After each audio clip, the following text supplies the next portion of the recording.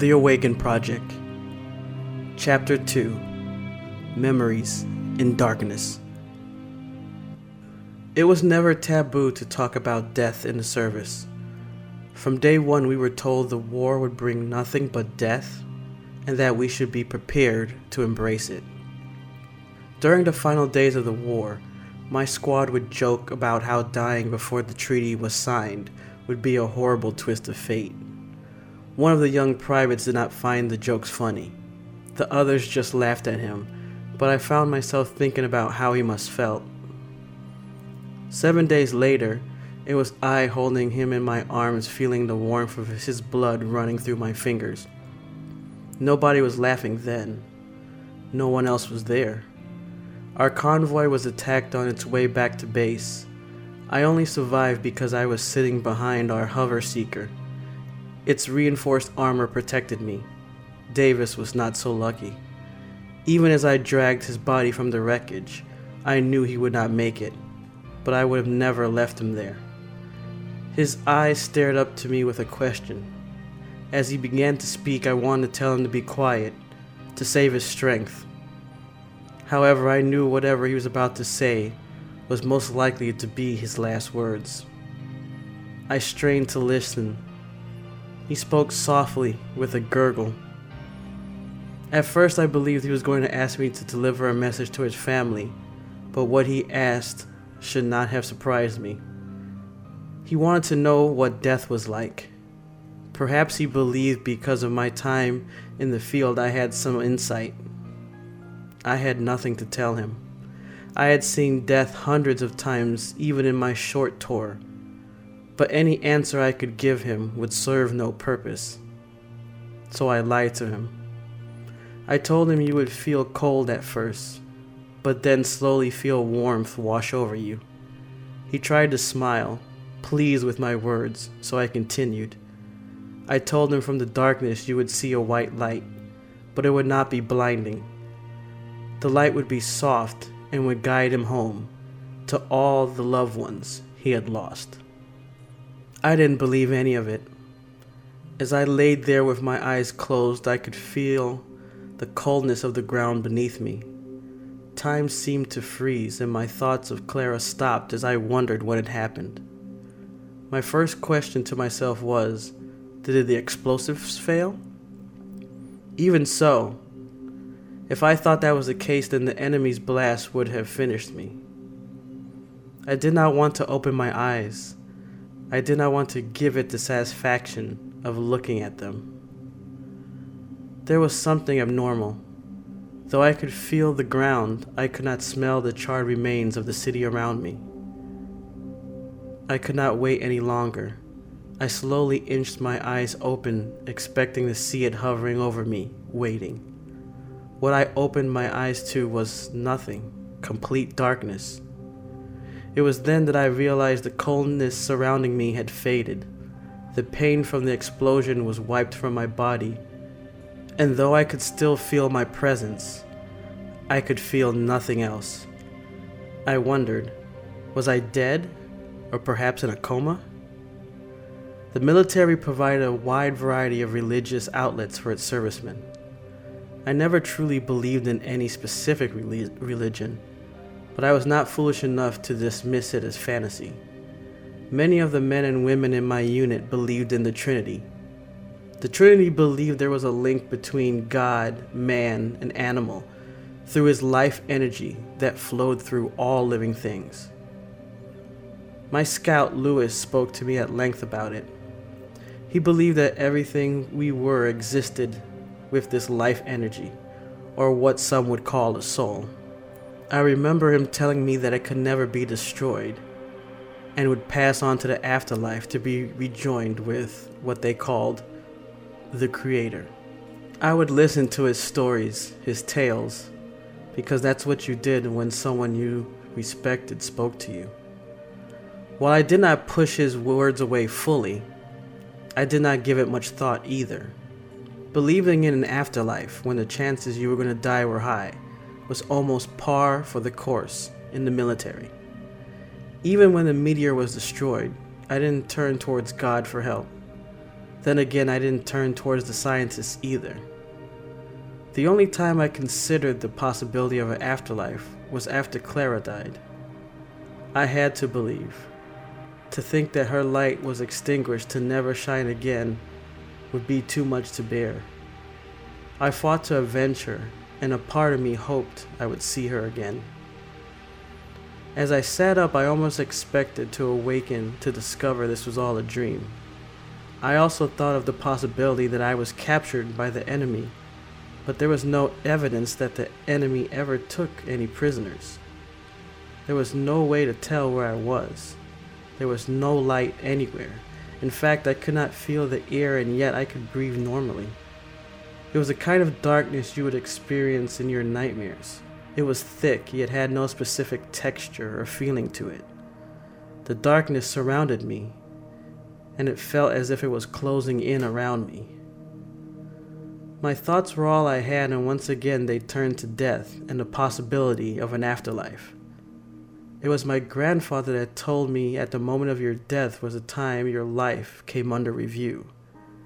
He said it was a time to look back on your life and see what you have accomplished and what was left undone.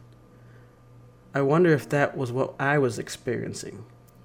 Was I to reflect on my life, and if so, to what purpose? I remember I told Davis that you would see your loved ones when you died. A self-evaluating man would say that I had said that because I hoped it was true. Standing there in the darkness, if I was to reflect, it would only be on Clara. After thinking about her daily, seeing her face whenever I closed my eyes, I thought back on a time when I was too timid to ask her to marry me. On the battlefield, I took charge and kept my fear in check, but when it came time to expressing my feelings for the woman I loved, I was left speechless. With every fiber of my being, I wanted to propose to her, to let her know I wanted to be with her forever. A part of me almost turned and ran away. I could not have imagined my life without her, and I almost didn't. Finally, after far too much procrastinating, I gathered the courage to ask for her hand. As my thoughts about Clara continued, the darkness surrounding me began to fade. Slowly, as if coming out of a coma, I could hear the distant sounds of people talking. At first I believed I was awakening from whatever had happened to me, but as the darkness faded further and the voices became clearer, I soon recognized where I was. It was not just the sounds that were familiar. I could smell it. The distinct smell of food permeated from all around me. I did not dare to rub my eyes, even as impossible as the image before me seemed. There, from total darkness, a world from my past was coming into view. Third City in New Chicago was Clara's favorite restaurant. It was a single circular room, 50 feet in the air, overlooking Lake Daly. Every table had a window view, and the entire room rotated so you would have a panoramic view of the city. It was in that restaurant that I asked Clara to marry me. Watching a place from my past appear before me should have raised every red flag I had. My thoughts had just been on proposing to Clara, and a restaurant long destroyed appeared before my eyes. It should have bothered me, but it did not. I was happy to see it because I knew I would see her. The small circular wooden tables had the same black silk tablecloth on them. I could see them clearly now. I was standing just outside the elevator in the center of the restaurant. It did not feel like a dream. I was really there. I could make out the conversations of the people in the packed restaurant. Even the warmth from the nearby candles was felt on my skin. If I was truly creating everything before me, then I was a master at my craft. The mistrusting and questioning side of me was pushed away. I had accepted the place I was in, and with the sound of classical music coming from the piano, I realized when I was as well. I took 3 steps across the crimson-colored carpet, and there it was. The scent parted the air, clearing away all others. It was the smell of her perfume. Dead or dreaming, my heart began to race as I began to feel goosebumps spring up across my skin. The beautiful fragrance, it led me to her, toward the table where she sat that night. Standing near a large column, I prepared myself. I felt nervous, like a young man on his first date. No, it was deeper than that. It was exactly how I felt the night I carried that velvet-covered box in my left pant pocket. I peeked around the column. I wanted to catch a glimpse of her before she saw me. With only a glance into her ocean blue eyes, the pain of losing her was being washed away. Part of me just wanted to stand there and watch her sip from her glass of water, waiting for the other me to arrive. Clara wore the red dress that I bought her on our 1-month anniversary.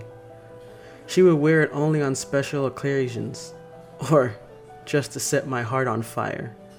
The shoulderless dress showed off her hourglass figure and satin white skin. I could see she was thinking of me, wondering why I asked her there. Running the tips of her fingers across the rim of her glass was her tell. Watching her press her lips to the glass when she took a drink sent a flash of warmth through my body. In an instant, I was thrown back to when I truly loved someone and was truly loved. It did not matter if these events had already played out. I was willing to repeat them again and again until the end of time. I did not want to wait anymore.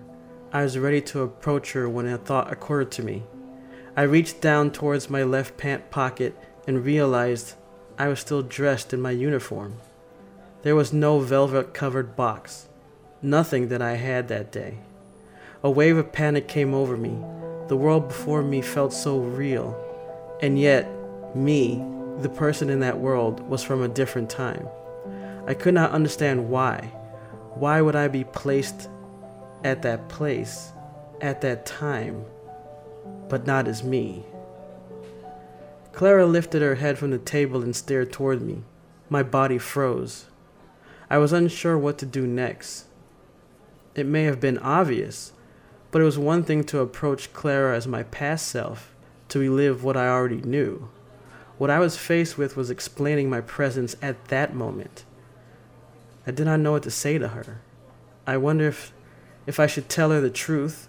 Would she believe me, or become angered thinking it was a prank?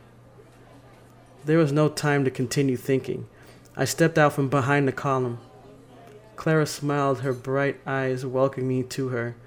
I felt relieved as I opened my mouth to speak to her when everything went black for a moment, throwing me off balance. I staggered backwards to see someone in front of me walking towards Clara. A strange sensation flowed through my body, and at the time I didn't understand what it was. I refocused my eyes on Clara. The man leaned over, kissing her on the lips. A rage came over me as I watched this man with Clara. As he sat down, I saw his hand reach down to his left pant pocket, then go inside. It hit me like a truck. In that instant, I realized who the man was. It was me. "You love to keep me waiting, don't you?" Clara said to what I now knew was the younger me. "So you call me and tell me to dress up and come out here just to tell me? What did you buy?" My feelings switched as I listened to her speak to him. It made me realize that I must have been reliving that day, but only as an observer. It was clear that I had no true presence there. As far as everyone was concerned, I did not exist. The David sitting at the table with Clara was a recording from my past, a memory in darkness. I could not alter it. I could only watch. That did not settle well with me. I was willing to relive that moment as a participant. However, to watch it unfold like a fly on the wall was not what I was hoping for. "What makes you think that I bought something?" "Oh yes, I remember. The last time we came, it was because of that gadget I bought." Listening to one's words is like reading one's writing. It just never sounds right to you. All I wanted to do was grab hold of Clara and never let her go. But even without trying, I knew it was not possible. It shamed me a little to feel the way I did at that time. There I was standing before the woman I loved and watching one of the most happiest moments of my life. But since I was only watching, the moment felt diminished. Considering all the death and destruction I had been surrounded by, it should have been paradise. However, to me, at that moment, it was nothing more than a sad memory. I could do nothing but wonder what would happen next.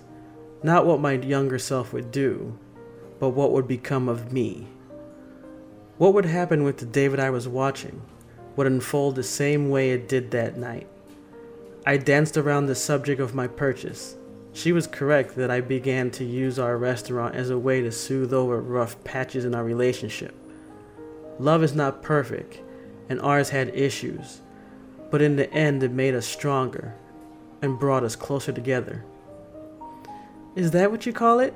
Clara said sarcastically. "That stupid hologram history pad you spent a week's pay on, and it never worked right? And when it did, it was totally useless." Okay.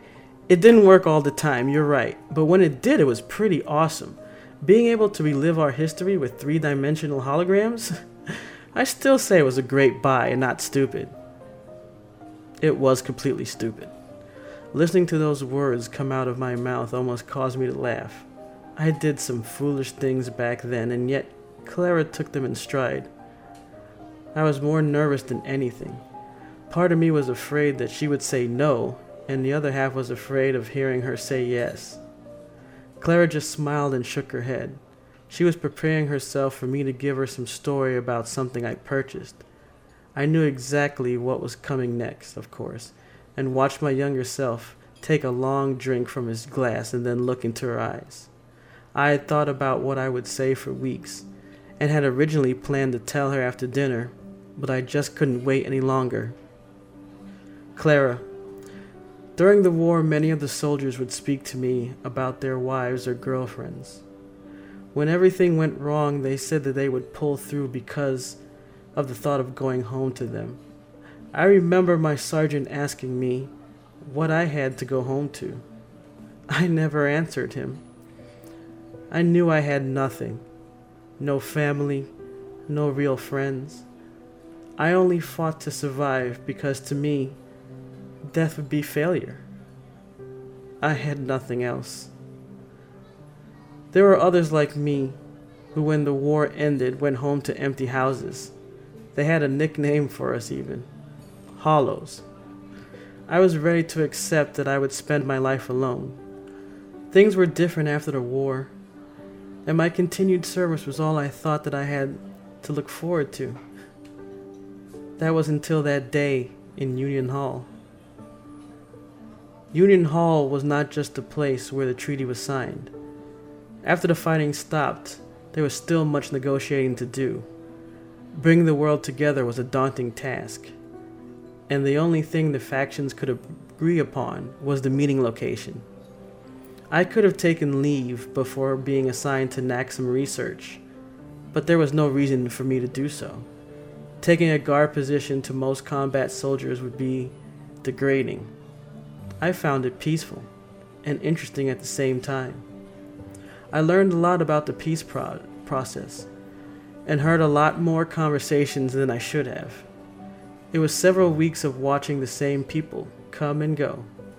We were a large team tasked with protecting the dignitaries. There were plenty of chances for social interaction, but I stayed focused on my job.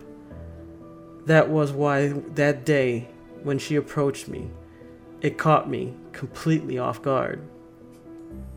I didn't even see you when you approached me. I watched myself continuing to retell the story, reliving it with every word. Out of all the guards on duty, I never understood why you chose me. Why you offered me a cup of water that day. I could only wonder why. You looked thirsty, Clara responded in jest, with a beautiful smile across her face. What I did not tell Clara until months later was that I had seen her before. I could not lie and say that I thought about her every day, but when I saw her arrive every morning carrying her stack of papers looking so determined, I could not help but smile. I never thought about approaching her. Perhaps I was scared, but I told myself it would not be professional. When she approached me, I wondered if she was aware when I would look at her. Honestly, it did not matter. I was glad she made the first move. When you handed me that water and I touched your hand, I thought to myself, you better not let this one walk away. There was a kindness about you that made me feel at ease. You had a look about you, Clara said, reaching across the table, touching the top of his hand. I was actually jealous of myself, wishing I could feel her touch again. Most of the other soldiers looked hardened. You? Well, you looked lost. I was lost, and the nickname Hollow did fit me to a T. All I had was my duty, and though I did not wish to be back in the war, the time just standing there watching people go by allowed far too much time to reflect on the life I was not happy with. I had nothing when Clara approached me. I knew she would be the one that would fill the void in my life. You gave me everything, Clara, and I know at times I have not been there for you. When you spend your life expecting to be alone, it is hard to accept that you are truly in love. I almost took the water from you that day and walked away, but I knew if I did that, I would regret it for the rest of my life. I didn't believe in concepts such as love at first sight. I don't know what to tell you. It was like we had to be together, and there was no other option. She briefly closed her eyes. Her cheeks became redder as she pressed her lips tighter together, pushing out a smile. She was on the brink of tears. I could have closed my eyes and seen that scene play out over and over till the end of time. But I wanted to watch it in that moment. Taking the velvet-covered box from his pocket, I remember my hands shaking, even though by the time I had stood from the table, I had forced myself calm. I watched him drop to his knees. I found myself copying his actions. Clara's eyes widened as tears began to stream from them. I wanted to say, Clara, I'm sorry. Sorry for being so closed in with my feelings. Sorry for taking so long to tell you I love you. Sorry for every time I couldn't make you smile. You have given me so much, and all I can give you in return is my heart. I had never spoken words like that to anyone. Those words I did not rehearse. They came from a place I knew little about, but they were real, and Clara knew that. As she opened the box, the room became silent. People from the other tables took notice. Back then, as far as I was concerned, it was just her and I, alone in that moment. Everything had come to that moment, and I wanted to make it one to remember. Clara, after being around so much pain, so much death, you have given me a peace I thought I could never find. The feeling of true love that I did not believe I would ever know, and a partner I promise I will never leave behind. I am already forever yours. Will you marry me and be forever mine? Clara was the outspoken one, while I was quiet. She would be open with her emotions, while I would keep mine locked away. That night, she was struck speechless. Almost falling out of her seat, she wrapped her arms around me. Even watching the moment, I could feel the warmth from her touch. Her kiss was like no other that night. It felt like we were frozen in that moment. Breaking the silence, she whispered in my ear the word that changed my life forever. Yes. I found myself crying. I had not shed a tear since the day the meteor fell. I lowered my head. Then I began to notice everything around me was darkening. In a panic, I began looking around, watching reality slowly fade into darkness.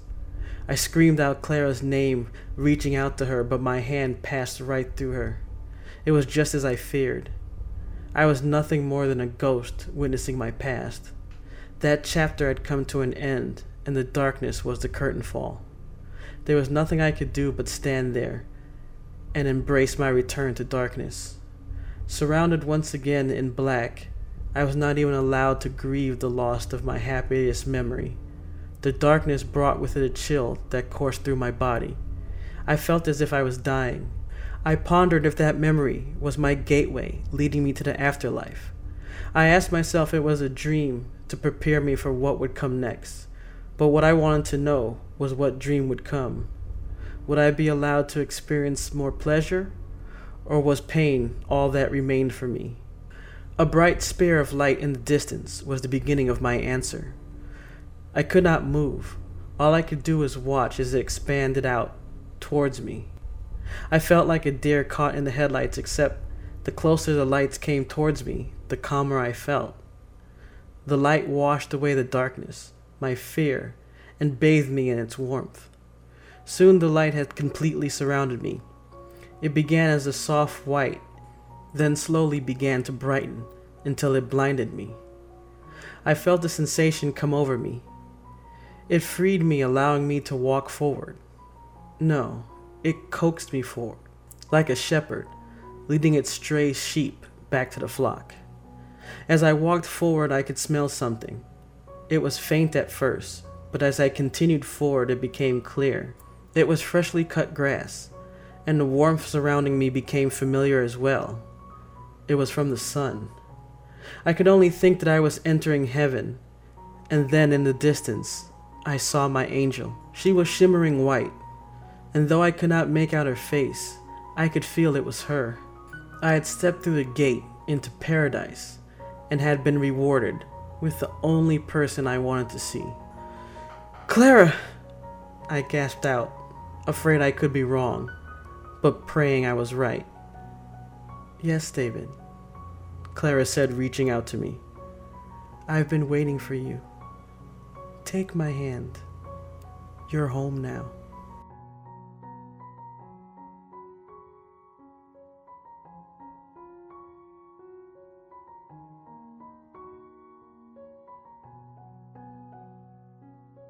Next week, the Awaken Project continues with Chapter 3.